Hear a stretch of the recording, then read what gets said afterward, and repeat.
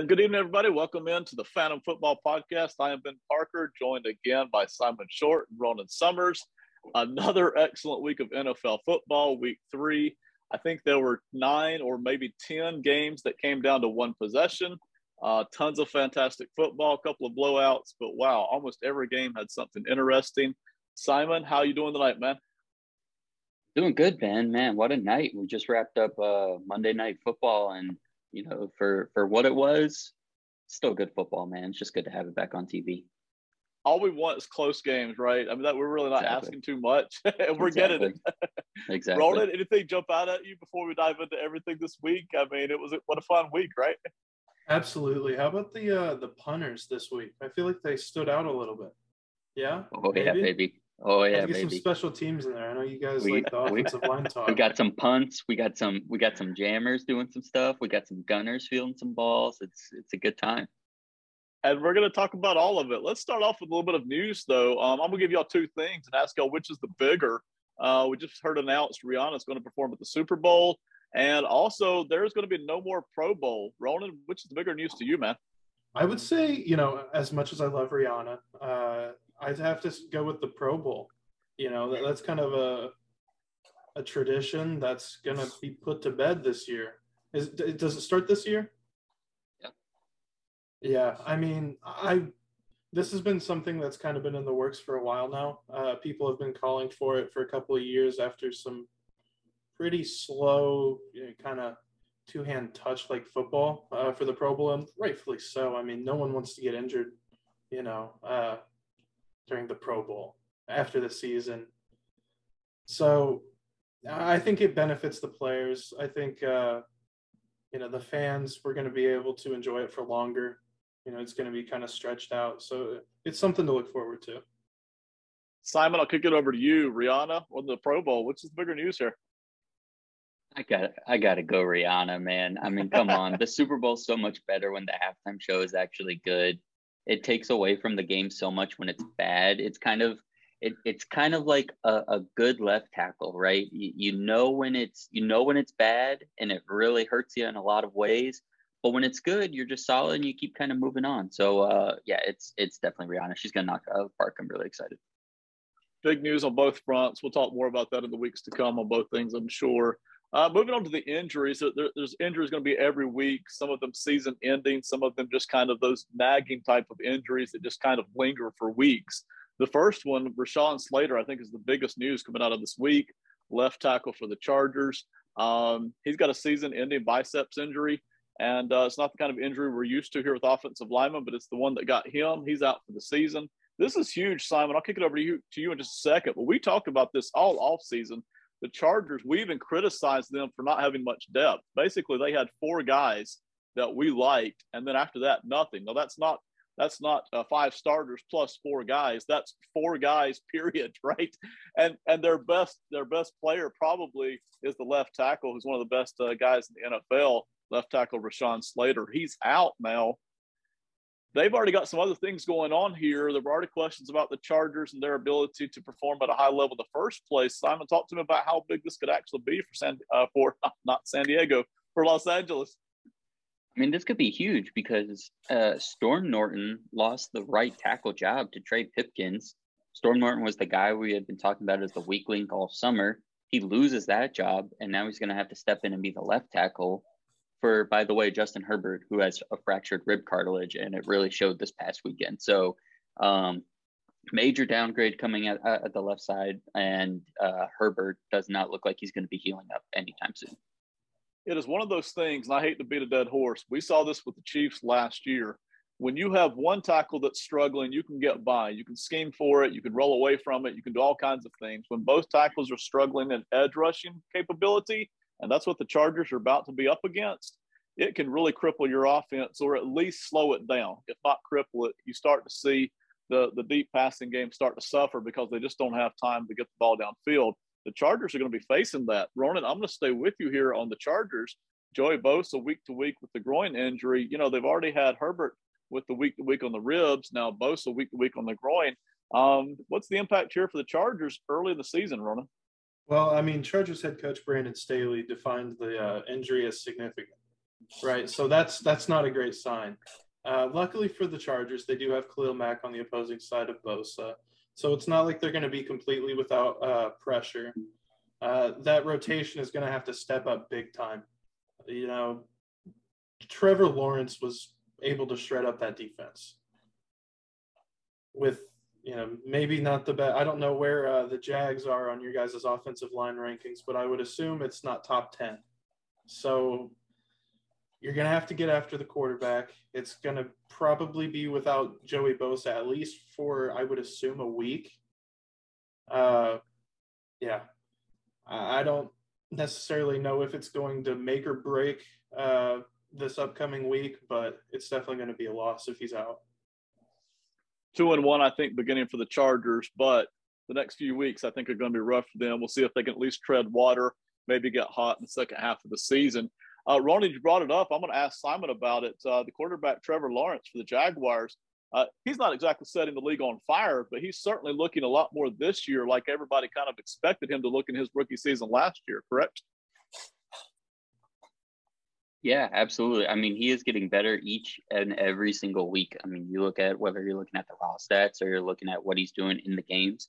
There's just so much less chaos around him off the field that it's really translating to on the field. He has so much better weapons. The offensive line is in much better shape with Brandon Sheriff kind of there leading the way. And everything's just starting to click. And it's week 3, and he's already kind of catapulted himself into – okay, young guy with potential to legitimately good starter. I mean, by week 9 or 10, this guy could be one of the, premier kind of quarterbacks in the league, I think. Moving on, injury-wise, Trent Williams, all-world left tackle, Hall of Fame left tackle for the 49ers. He's going to be out multiple weeks now with a high ankle sprain. We'll talk about more of this game in a minute. But Simon, I'm going to ask you right now, the 49ers offensive line already had question marks heading into the season. And now you take away Trent Williams. They didn't look good. The offensive line did not look good last night against Denver. How much worse now for the 49ers without Williams for the next couple of weeks? Yeah, it's pretty bad, man. I mean, they had to try 2 different left tackles in last night's game. Jalen Moore, 5th-round pick from the 2021 draft, and they gave him a couple tries. That didn't work out. They went to Colton Kivitz, who was a 5th-round pick the year before. This was already a team, like you said, that was doing new things on the offensive line. Alex Mack retired in the offseason. Laken Tomlinson signed with the Jets. Daniel Brunskill is just coming back from an injury. So they've already been having all new starters on the interior. Now they're going to have to try and figure out this left tackle spot.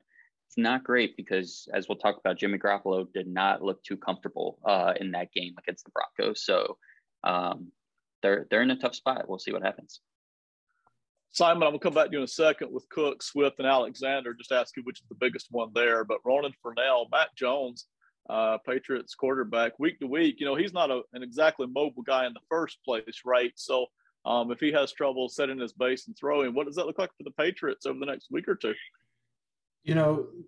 They kept saying day to day or day by day. I think it was said maybe 9 times I read in a press conference.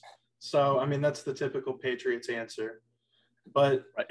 I believe doctors have said that this is an injury that many would go under the knife for surgery. So that's not looking great. It looks like he's probably going to be out for a couple of weeks.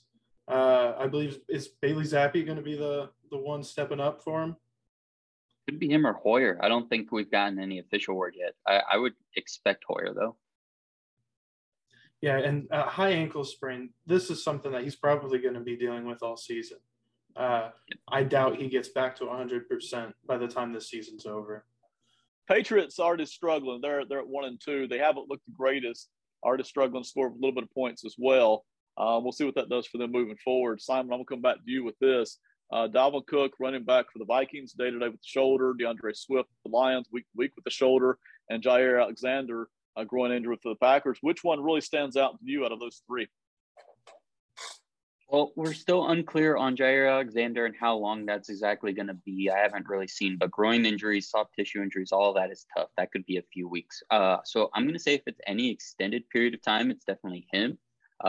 Fantasy managers out there are very familiar with the term handcuff, and Dalvin Cook and DeAndre Swift luckily have two of the best out there, and Alexander Madison and Jamal Williams. So those guys are fully capable in their offenses to kind of carry the load and keep doing what the team needs done at the running back position. Nobody in Green Bay, nobody really other than one or two guys in the NFL can do what Jair Alexander can do for Green Bay, who is really leaning on their defense so far this season. So if he's out even more than 1 week, I would say he's the biggest impact player that'll be missing. All the teams this year, it really have looked very even. It's amazing how many of these matchups have looked very even. It's amazing how many 2-0 teams could have started off 0-2 and vice versa. These injuries really start to kick in here and take a toll. And we're starting to see that here early in the season. Monday Night Football just ended a little while ago. The Cowboys win 20-13. Simon, walk us through this game a little bit. Tell me what you saw. Yeah, I mean, I said it earlier, but not a bad game considering who the quarterbacks were. I mean, Cooper Rush and Daniel Jones, you kind of expected to see what we saw Sunday night occur, but we actually had a little bit of offense. The running games were looking pretty good. But man, that second half was just really a story of Dallas getting after it in the pass rush. I think they ended up with 23 pressures on Daniel Jones, which was, believe it or not, his career high, which you wouldn't expect considering the career he's had thus far. But it really showed in the stats. I mean, for the game, 0 sacks and 2 quarterback hits for the Giants. So they were not getting after Cooper Rush at all. 5 sacks, 12 quarterback hits for Dallas in this one. So they were really getting after it. You could just see the layers and layers of good defensive players that Dallas has, whereas New York, they're getting some players back for the first time in this one. Kayvon Thibodeau, as well as a couple other pass rushers, but they just weren't getting after it. And considering the struggles Dallas was having on their offensive line, we're talking Jason Peters came in for a drive at left guard. There was a lot of miscommunication, false starts, penalties on the Dallas offensive line early in this one. You would have liked to see New York really attack that, and they just didn't. And I think that ended up being what decided this game. Simon, I can't resist here. We talked about the Giants' offensive line during the offseason, how it's heading in the right direction. It's going to be improved. I think you like them maybe a year ahead of where I like them. But this Cowboys matchup was a tough matchup for them. I mean, Micah Parsons didn't register a sack tonight, but he's the guy creating all the early pressure. And then everybody else just kind of grabs the quarterback as they're running away from Micah Parsons. And Lawrence picked up, I think, 3 of those sacks. So it's not a good matchup for the Giants' offensive line. But hey, how do you think they've looked so far this season? Do you kind of like what they're doing in spite of what went on tonight? Yeah, I mean, there's some positives. Obviously, the running game looks a little bit better. Saquon Barkley has been able to do a few more things than he has in the last couple of seasons. But yeah, Evan Neal is particularly struggling. And yeah, you were the one that said it's not going to be great right away. And a matchup against Micah Parsons definitely showed that. There was one play. Micah Parsons just completely obliterates the chip from whatever tight end. The tight ends in this game for either team could not block. And he completely swims past Neal, and then he just puts Glowinski on his butt. So even Glowinski's had a really nice season so far this year. Feliciano has done well going back to center, which he hasn't played since college. So there's some good things going on. I think maybe one more piece, or even just Neal having a year of development, similar to Andrew Thomas did on the left side. I think they're on their way. They're not in that even top half of the league yet, I would say, but they're right around the middle, which is really what you need if you're kind of humming with the rest of your offense. Yeah, to me, there's a big difference between Daniel Jones or any quarterback running for their life every game versus, okay, I've got a little bit of breathing room. I'm not getting my head chopped off every single play. It's a huge difference. Kicking over to Sunday Night Football, 49ers versus the Broncos, 11-10. I wasn't sure either team was going to break double digits in this game. They finally did at the end. Ronan, I'm going to start with you here and talk about Russell Wilson. I think we all like Russell Wilson at quarterback, but it has not been a pretty start. We're 3 games in.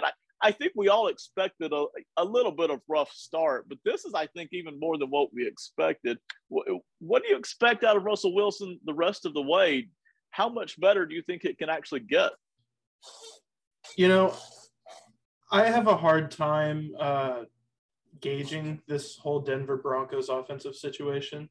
I'm trying to figure out, and I'll go ahead and ask you guys whether this is a chemistry thing or if Nathaniel Hackett is just struggling, because this isn't the offense we were expecting. Whenever we heard Nathaniel Hackett as head coach, Russell Wilson at quarterback, Jerry Jeudy, Cortland Sutton, Melvin Gordon, Javonte Williams. This is not the offense we were expecting.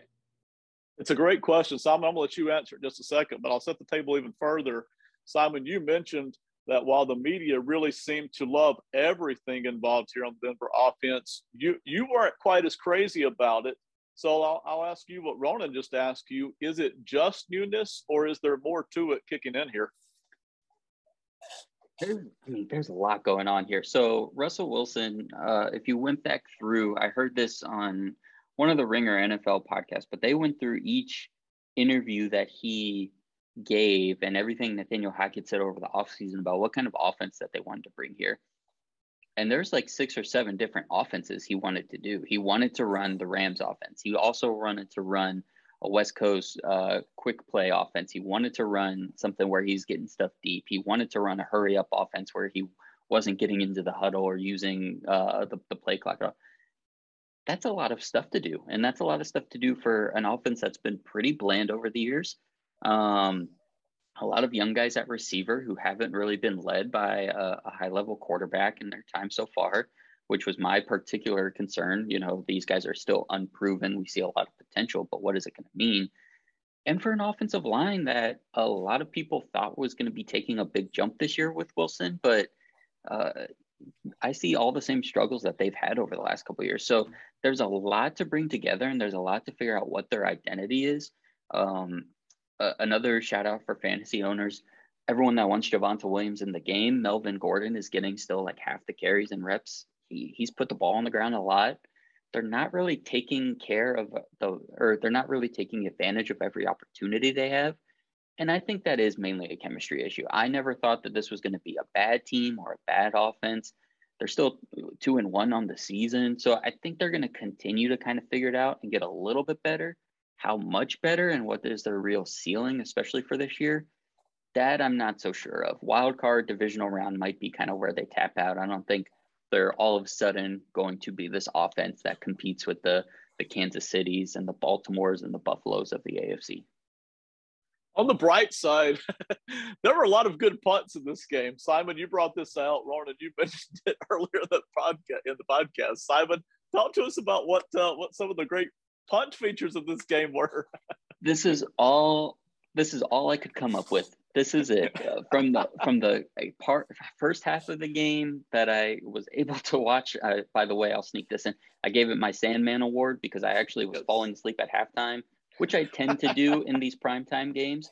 But normally I rally, I get up and I get, a glass of water. I'm good. I went to bed. I was like, forget it. I know what's going to happen here. I checked the score at 2 a.m. I was very happy with my decision. Mitch Wishnowsky, he had a long of 74 with 3 punts inside the 20 on 7 punts total, 52-yard average.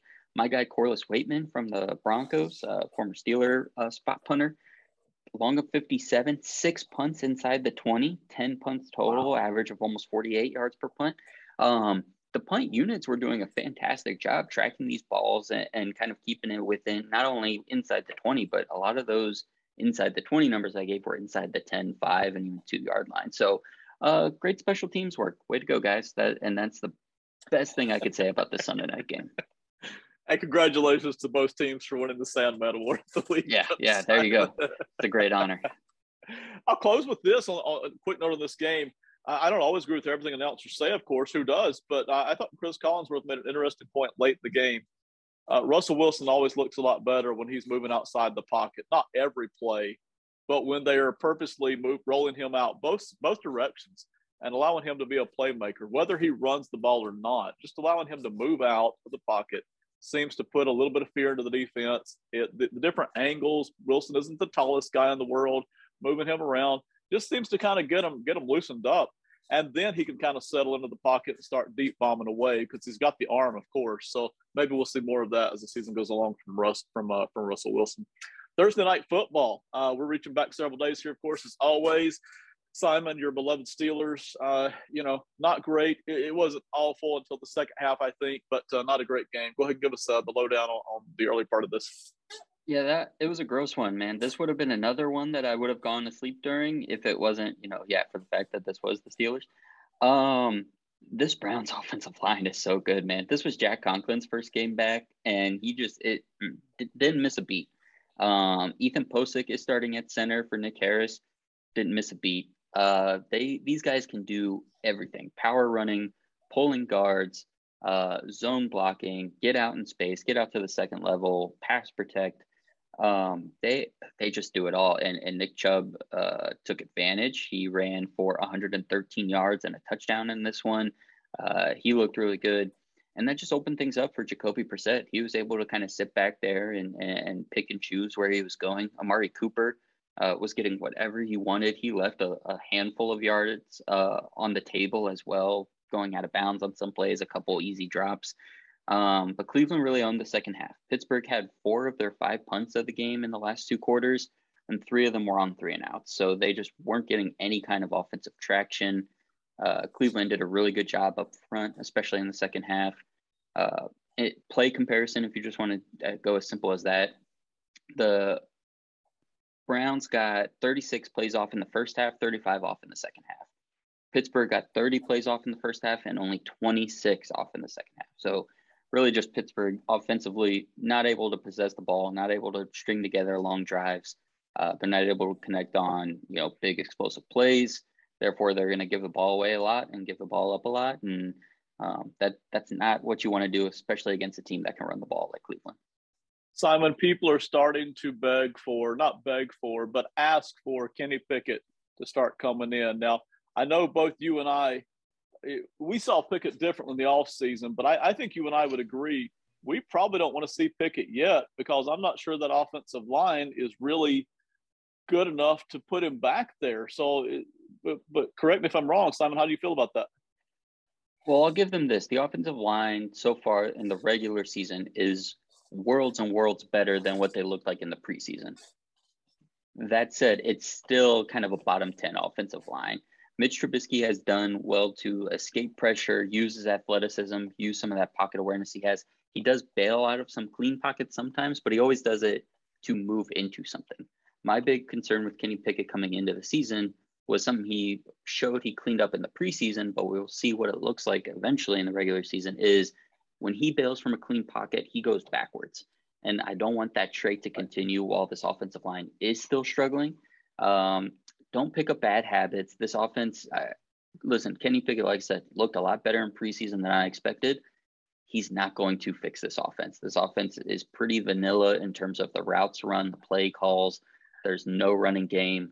All that's going to happen is you're going to hurt Kenny Pickett if you put him in right now. So let Trubisky take the hits, let him take the brunt of the bad offense until they kind of expand it a little bit, which hopefully happens at some point this season. But Kenny Pickett's not making this team 3-0, I'll tell you that. Yeah, I agree. I would love to see Pickett come in toward the end of the season, maybe the last 4 games. I don't really want to see him yet. Ronnie, the Browns are 2-1. If the playoffs started today, which of course they don't, but if they did, the Browns would be in the playoffs in the crowded AFC with Jacoby Brissett as quarterback. Any chance at all here, Ronan, or is this just a complete fraud? The early kind of weirdness of the way the schedule breaks down, teams playing certain teams. Any chance at all here the Browns get to the playoffs or not? I mean, any chance at all, yeah. I think there is a chance, but I don't think it's a great one. There's still a pretty steep hill to climb before you get Deshaun Watson back, and even then, whenever you get him, he might not even be the same player that he was 2 years ago. Honestly, Jacoby Brissett hasn't looked terrible. I don't think he's necessarily been a liability. I was surprised that they passed the ball 31 times. That kind of took me by surprise. An AFC North matchup, I was kind of expecting just like 75 runs out of them, but they had trust in them, and it worked out. It's time for a new segment called The Barbecue, which stands for Ben's Burning Questions. And I have one question this week. How did the Dolphins win against Buffalo? And by the way, my respect for the Dolphins has done nothing but go up with every week this season. They're 3-0. They played a pretty tough schedule, but they got out first down 31-15 by the Bills. They got out passed by the Bills. They got out rushing yardage by the Bills. It wasn't even close. Total yardage, 497 to 212. Third downs were all completely in the Buffalo Bills' favor. Time of possession, 41 minutes by the Bills to about 19 for the Dolphins. Simon, how did Miami pull this off? Oh my gosh, yeah. So the easy answer is the Dolphins were just very efficient with their yardage. So I mean that's easy to see, right? Whenever you see nearly 500 yards and 19 points versus about 200 yards and 21 points, you could pretty easily come to that conclusion. But let's dig into it a little bit. So here are 4 of the 9 drives that the Bills had in this one. Their 5th drive of the game, the last of the first half, they gained 45 of their yards, but they got no points. That was when we saw that weird, bad snap, fake spike, screen pass to Stephon Diggs that didn't work out. Their next drive, first of the second half, they went 87 yards and only got 3 points. So they got stopped in the red zone. So that's a lot of yardage for 3 points. Their next drive, they went 60 yards for no points. That's when Tyler Bass missed that. I think it was a less than 40-yard field goal. And then the next drive, their final drive, 73 yards, no points. That was the turnover on downs. If you're in the mood for more football content from Phantom Sports Industries, subscribe to our newest podcast, the Phantom Fantasy Football Podcast, hosted by yours truly, Brandon Tim. Together, we'll take a deep dive into the data of fantasy football to get the weekly dubs and come out on top as our league's champion. We'll see you at the next episode, coming soon. Once again, this is the Phantom Fantasy Football Podcast from Phantom Sports Industries. See you there.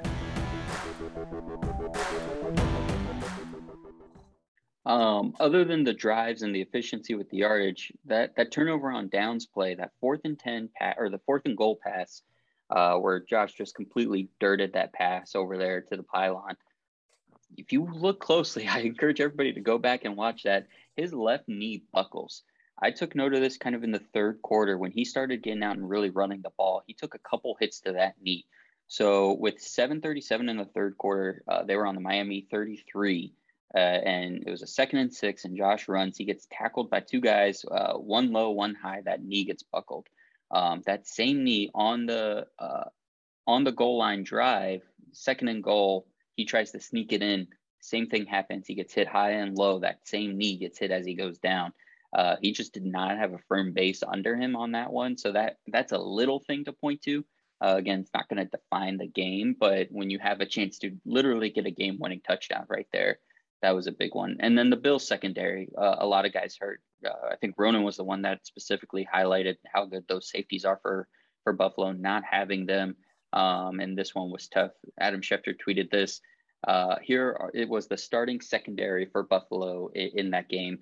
Kyer Elam, rookie 1st-round pick. Christian Benford, rookie 6th-round pick. Damar Hamlin, 2021 6th-round pick. Jaquan Johnson, 2019 6th-round pick. They also, on one of those touchdowns that Miami scored, had a practice squad player who had just gotten called up. Number 46, I even have to find him on their website. Jamarcus Ingram is a rookie out of Buffalo who was on their practice squad. So a lot of things that kind of went wrong for this team really before the game started. Of course, they were also dealing with the heat of the game, guys literally having to leave the game for medical reasons because of it. But it really came down to they just were not taking advantage. Those 4 drives when they gained all that yardage, gained all those first downs to come away with, 3 points. And that was about half of their yardage in those 4 drives was really tough for Buffalo in this one. Good stuff, Simon. There's a lot going on there, especially like the Josh Allen point. As the season goes on, those silent injuries that really don't get announced, it takes guys from 100% down to 90, 70, maybe even 60% of themselves. And then people start to question, well, what's wrong? Well, a lot of times what's wrong is they have an injury that we just don't know about. Top 5 early season power rankings. We're only 3 weeks in, but already a lot of these teams don't quite look the way we expected. So, Ronan, I'm going to start with you. Your power rankings top 5 right now, and that is for the audience. That has nothing to do with what we thought going into the season. It has nothing to do with what we think we know about a team moving forward. It has nothing to do with what we think the Super Bowl outcome will be. Who's looked the best so far in 3 weeks? Ronan, top 5. You want me to be dramatic and go 5-1, or should By I just all go 1 means, to 5? yes, please do it. All right, so this 5 spot I really struggled with. There were a couple of teams that I wanted to put here, but I went ahead and put the Kansas City Chiefs. Despite their loss against the Colts, they're still the Chiefs. It's still Patrick Mahomes at the helm, and it's still Andy Reid, pulling the strings. Even though Eric Bieniemy, can we talk about that the run to end the first half of that game? What did you guys think of that? Because I saw them run the football, and my jaw almost dropped, because you have Patrick Mahomes, who is like a pull a touchdown out of his tail machine, and you run the ball to end the half. Can you guys help me out here with this? Because I don't really understand that. Yeah, this isn't the first time we've seen Mahomes and Bieniemy go head to head and not really like what each other had to say. Now, at the end of the day, they'll push on through it. Honestly, and nobody's saying this, and again, I hate to beat a dead horse on this. I think the Chiefs don't want to get Mahomes hurt. I think they know that they have a tight clock on a lot of these deep throws, and I think that unless they feel like they have enough time to actually put together a drive, they really don't want Mahomes running around out there and getting chased around by edge rushers who are quick enough to catch him. But Simon, any different take on that? No, I mean, they're up 14-10 at that point. They know they're getting the ball back at the beginning of the second half. I think that makes a lot of sense.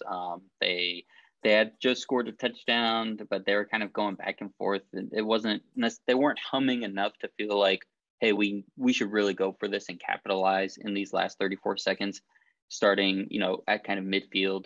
I could see it either way. Of course, I want to say pull the trigger, but I understand that injury point as well, Ben, especially when you're getting the ball next.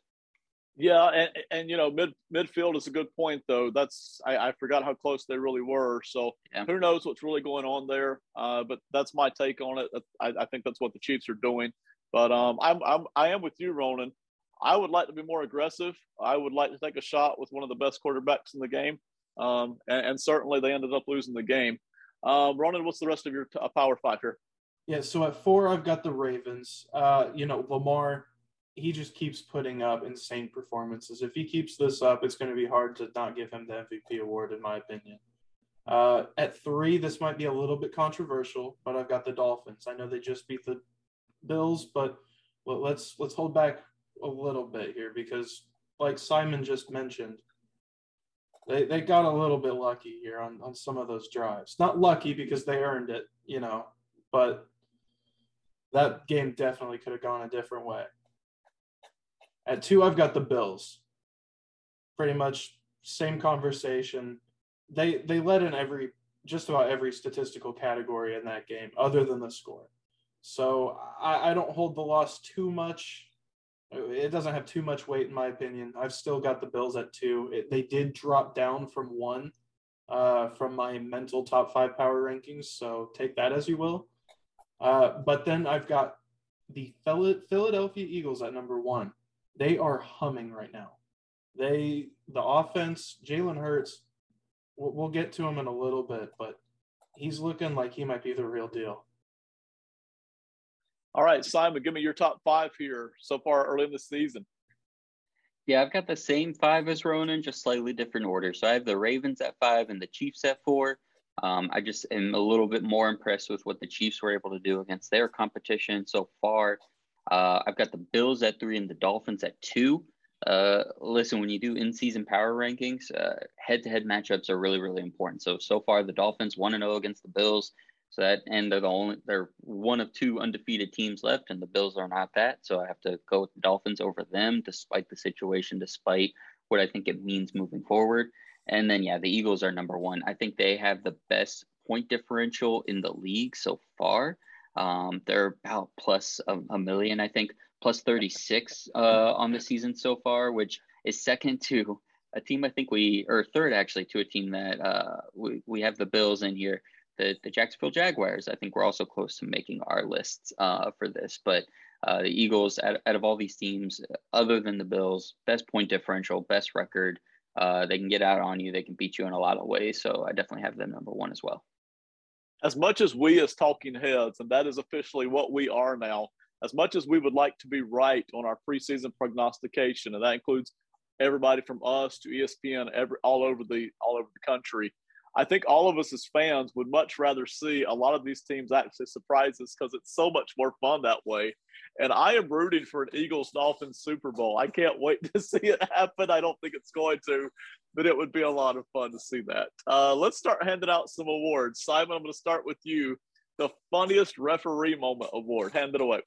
It's a classic referee trope, man. I mean, anytime you can get false start, everyone but the center, it's a great time because the first time you hear it in your life, however old you are, you think, man, what are all four of those guys doing? And then you realize the center just forgot when he was supposed to snap the ball.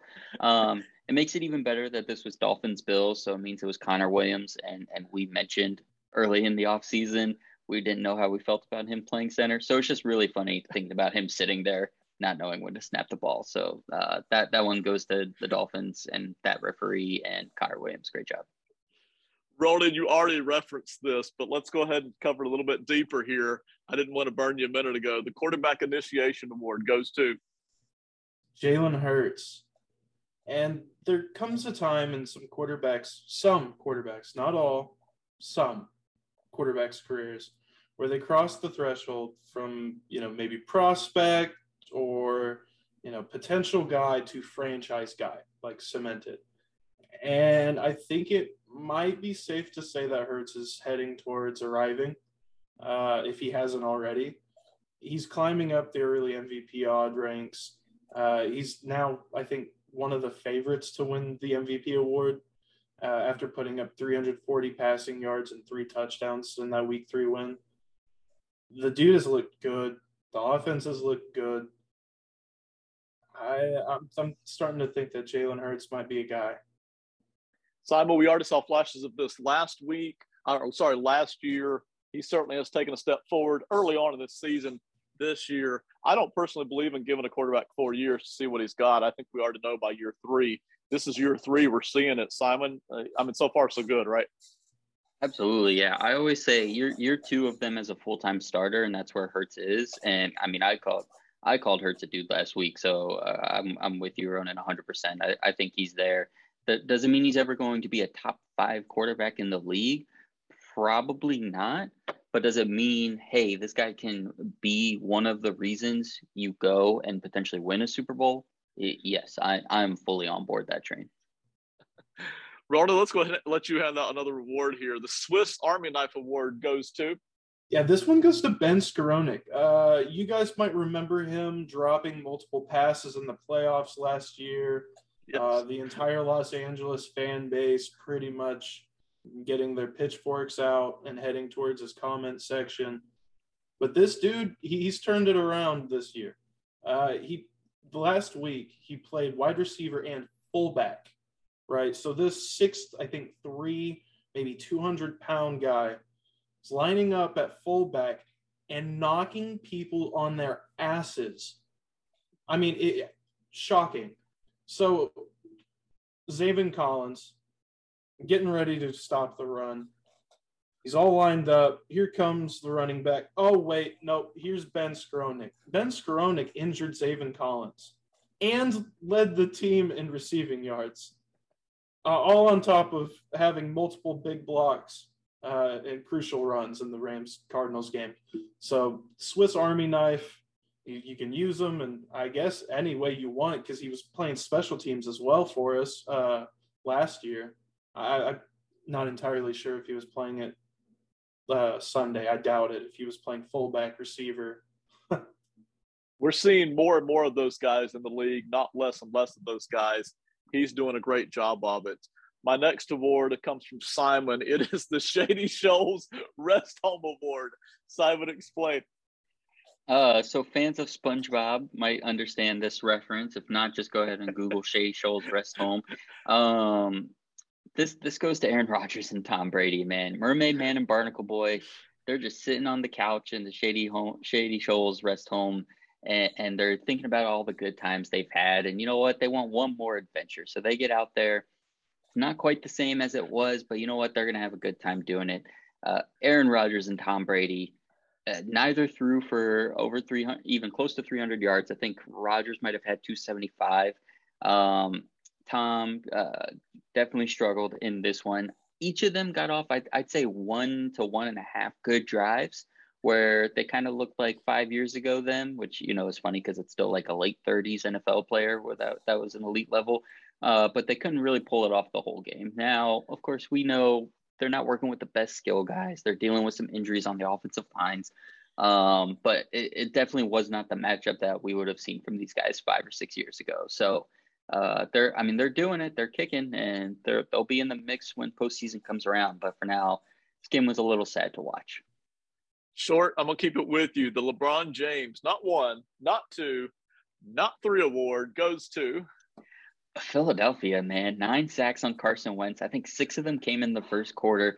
They were just not letting up. And if anybody has any kind of loose affiliation with Philadelphia sports Twitter, you were having a good old time. Go Birds. Shout out to Mick. But seeing Carson Wentz just kind of get knocked over in a lot of different ways too. I mean, he's kind of perfected the art of getting sacked.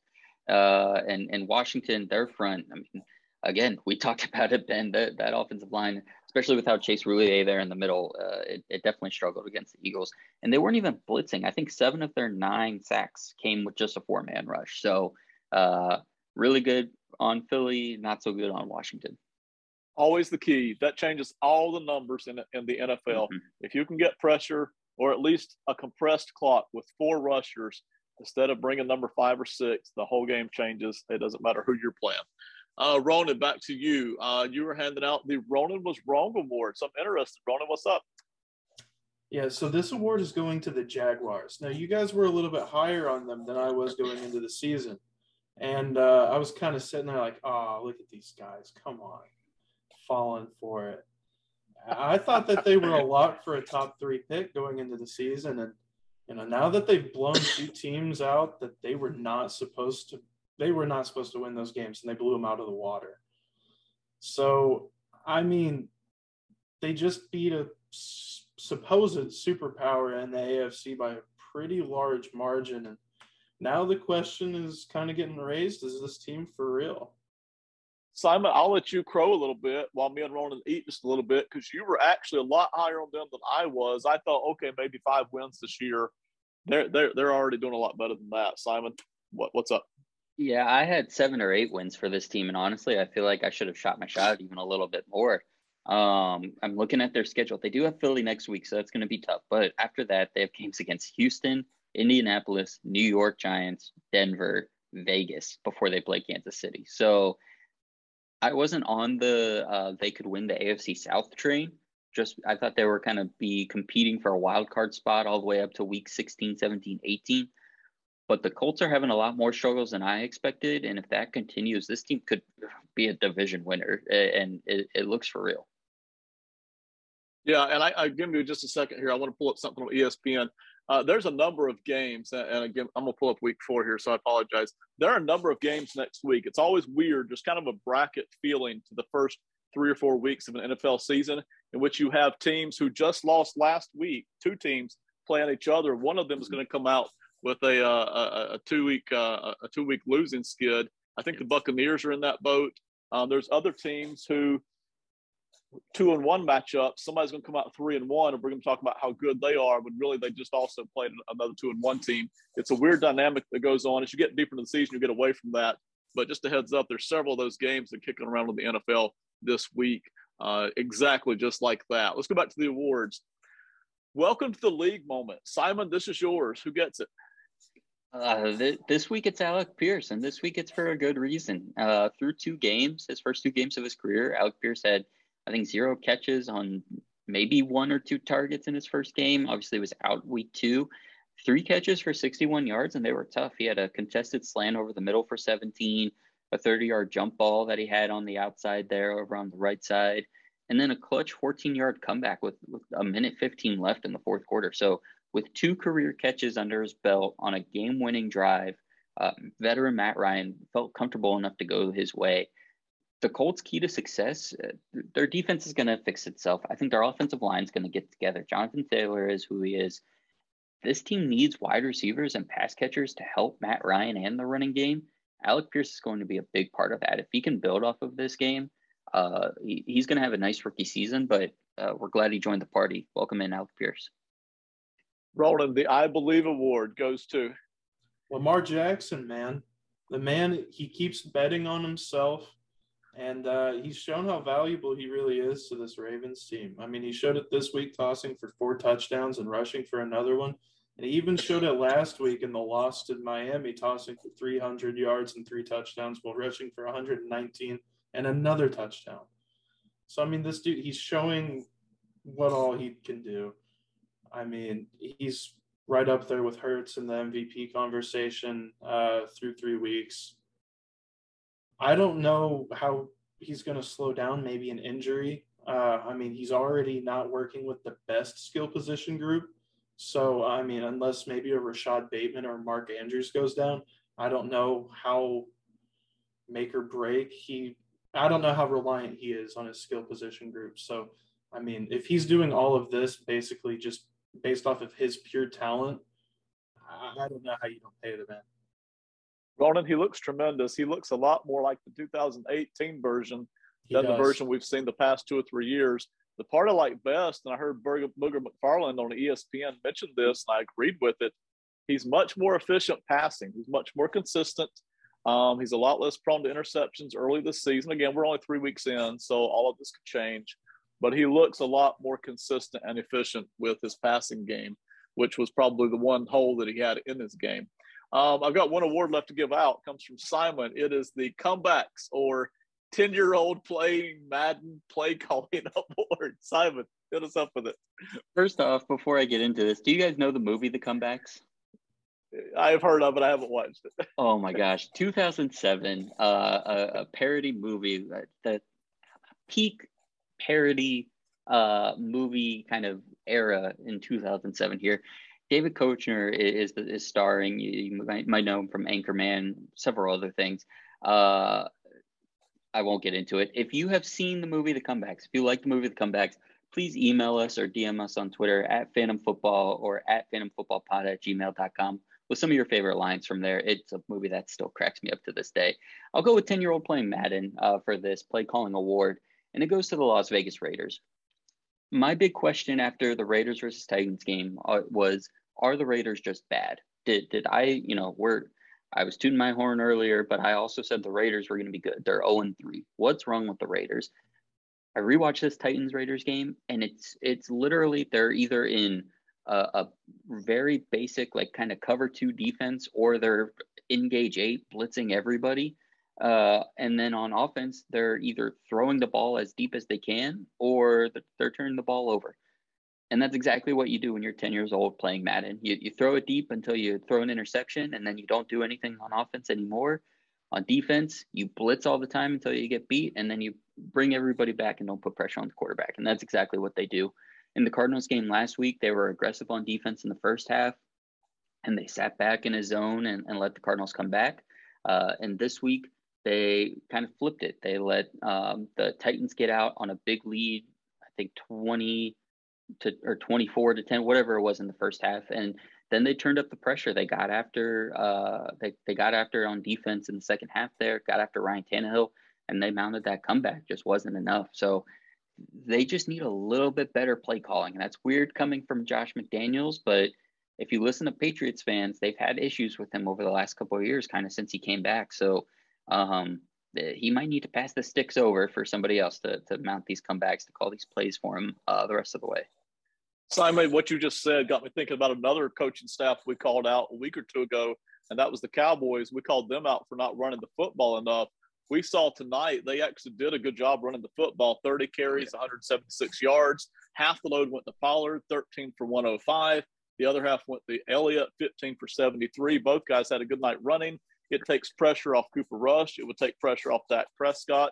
It really seems to make the Cowboys offense go. So hats off to the Cowboys for tonight, at least, for following that formula. Now to the most important part of the whole episode, the top 5 uniforms in the NFL. We brought this up last week when Simon said that the Vikings had the best uniforms in all of the NFL. And while nobody really vehemently disagreed with him, it got us to thinking, what are really the top 5 NFL uniforms? I think each of you have a top 5. Is that correct, Roland? You have a top 5? Yes, I just constructed it within the past 2 minutes. So, well, yes. Ronan, it's hot off the presses. Then give it to us, man. Fresh in the last 2 minutes. Give me that. All right, we're going to be dramatic here, and we're going to start off at 5 with the Steelers. Traditional, but looks fantastic. Great color scheme. Appreciate that. Absolutely, you're welcome. At number 4, I've got the Commanders. I actually really, really enjoyed their jersey reveal. The burgundy looks really good. The black jerseys with the burgundy helmet. Oh, come on now. I'm not even a Commanders fan. I might have to get me a Commander Carson jersey. Don't you ever say that again. At 3, I've got the Miami Dolphins. I think just about any Miami jersey just has to look good. If it doesn't, it's almost sacrilegious. At 2, I've got the Vikings. So I'm not too far away from Simon. And then at 1, I've got the Chargers, those powder blues. I love my Rams, love them. I don't know if they have a top 5. I don't even think they have the best jersey in LA. All right, that's Ronan's top 5. Simon, last week the Vikings were your number 1. I'm curious to see if they stay there or if they move off. But go ahead and give us your top 5. Ronan, you lost me a little bit there at the end, man. So for me with the jerseys, it's all about I have to like all of them, right? I have to like the home, the away, the alternate. One jersey can ruin the whole scheme for me. So I have these in no particular order, but I have the Miami Dolphins on mine. I have the Atlanta Falcons on mine. The red and black is something that I love. I still have the Vikings in here. I have the Saints as well. I love their black and gold. I try to stay away from the Steelers just because I feel that that's a little bit biased. So, but I do love their, in particular, they're all black, their color rush. And then I'm going to go, I have a sneaky pick here. If I had to rank these, this would probably be my 5th. I like the Bucs jerseys. I like their helmets. I like the, if any sneakerheads are out there, the like paint splatter effect that they kind of have on it. I really enjoy that.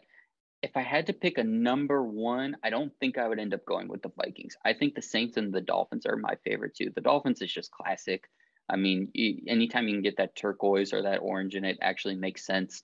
I think it works really, really well. So I would have one of those 2 probably above the Vikings at 3. Awesome. And I'll say this. There was only one uniform in the NFL I don't like. I generally like them all, especially the traditional ones. Didn't like. I don't have to like all their uniforms. I'm like Simon, a little bit different there. If I don't like all white uniforms. Unless you're Penn State University, why are you have all white? You're wasting your color scheme. I've never understood that, but that's just me. So anyway, I don't like the all whites, but I like the alternates. The Dolphins for me are number 1. I love that special green that they have, turquoise, whatever it is. I don't know the color scheme name, but I love it. The logo I love as well. I've got the Rams number 2, probably especially, especially their traditional strong yellow blue. I think that's their best one. They have a couple of schemes that I really like. The third one for me is one that neither one of you guys mentioned. That's the Bengals. I really like the stripes in the helmet when it goes along with the black jersey. For me, that's one I really love. The Jaguars is another one that I love. It's a little bit more of a modern jersey than most of the ones that I like, but I like that color scheme. And then the 49ers for me as well. I like the chrome gold there look for that. Any teams that what's the ugliest uniform? Dare I ask? For me, it's I'll go ahead and while you guys think about yours, I'll go give you mine. For me, it is the Tennessee Titans. Not the colors. The colors are fine. It's the logo. The logo just never made sense to me, especially with me being such a Houston Oilers fan. I loved the old Houston Oilers logo and colors. And so when that franchise took off to Tennessee and came up with the logo that I just didn't understand, I think for me it just didn't work, even though I like the color scheme fine. Simon, worst? I think I'm going to go worst individual jersey, and I mentioned it last week. I'm sorry, Ronan. The Rams got some bad jerseys, man. For being out there in LA, that cream color jersey doesn't work. And I hate the sticky sticker kind of thing that they had for their numbers and letters and whatnot. It bugs the crap out of me. So I'm sorry. Also, it's officially called Aqua for the Miami Dolphins color. It's officially Aqua. By the way, Simon, I don't like the sticky stickers look either, or the dirty white jerseys. Yeah, come on. But that late 90s gold that they used, and then like their that. traditional blue and yellows were so good. I just had to put them in the top 5. So, Ronan, who's got the ugliest jersey in the NFL? Honestly, I'm gonna have to go with the Falcons. I don't love it. It's almost too bland. I don't know. It's just not for me. I have to get back in here and look at all of these. I want to see their full reveal. I've always liked the black and red. I've always been partial to that. I don't know why. All right. Well, everyone, thank you so much for listening to us. We really appreciate you being a part of the podcast. We'll kick it over to Simon to close us out, tell us everything that you need to know about the podcast and us moving forward. Simon? Yes. So as I mentioned before, make sure you guys follow us on Twitter at Phantom Football, where you can get all of our updates, see our releases, interact with us. We really appreciate it. Also, give the show a follow, a rating, a subscription, whatever you call it. We're on Apple and Spotify, so please do that. And email us at phantomfootballpod@gmail.com. If you don't have Twitter, if you don't want to slide in the DMs, if you don't want to show up on our timeline, send us an email with any questions that you want us to have on air. We'll shout you out as much as you want. Again, that's at phantomfootballpod@gmail.com. Thank you, everybody. Goodbye.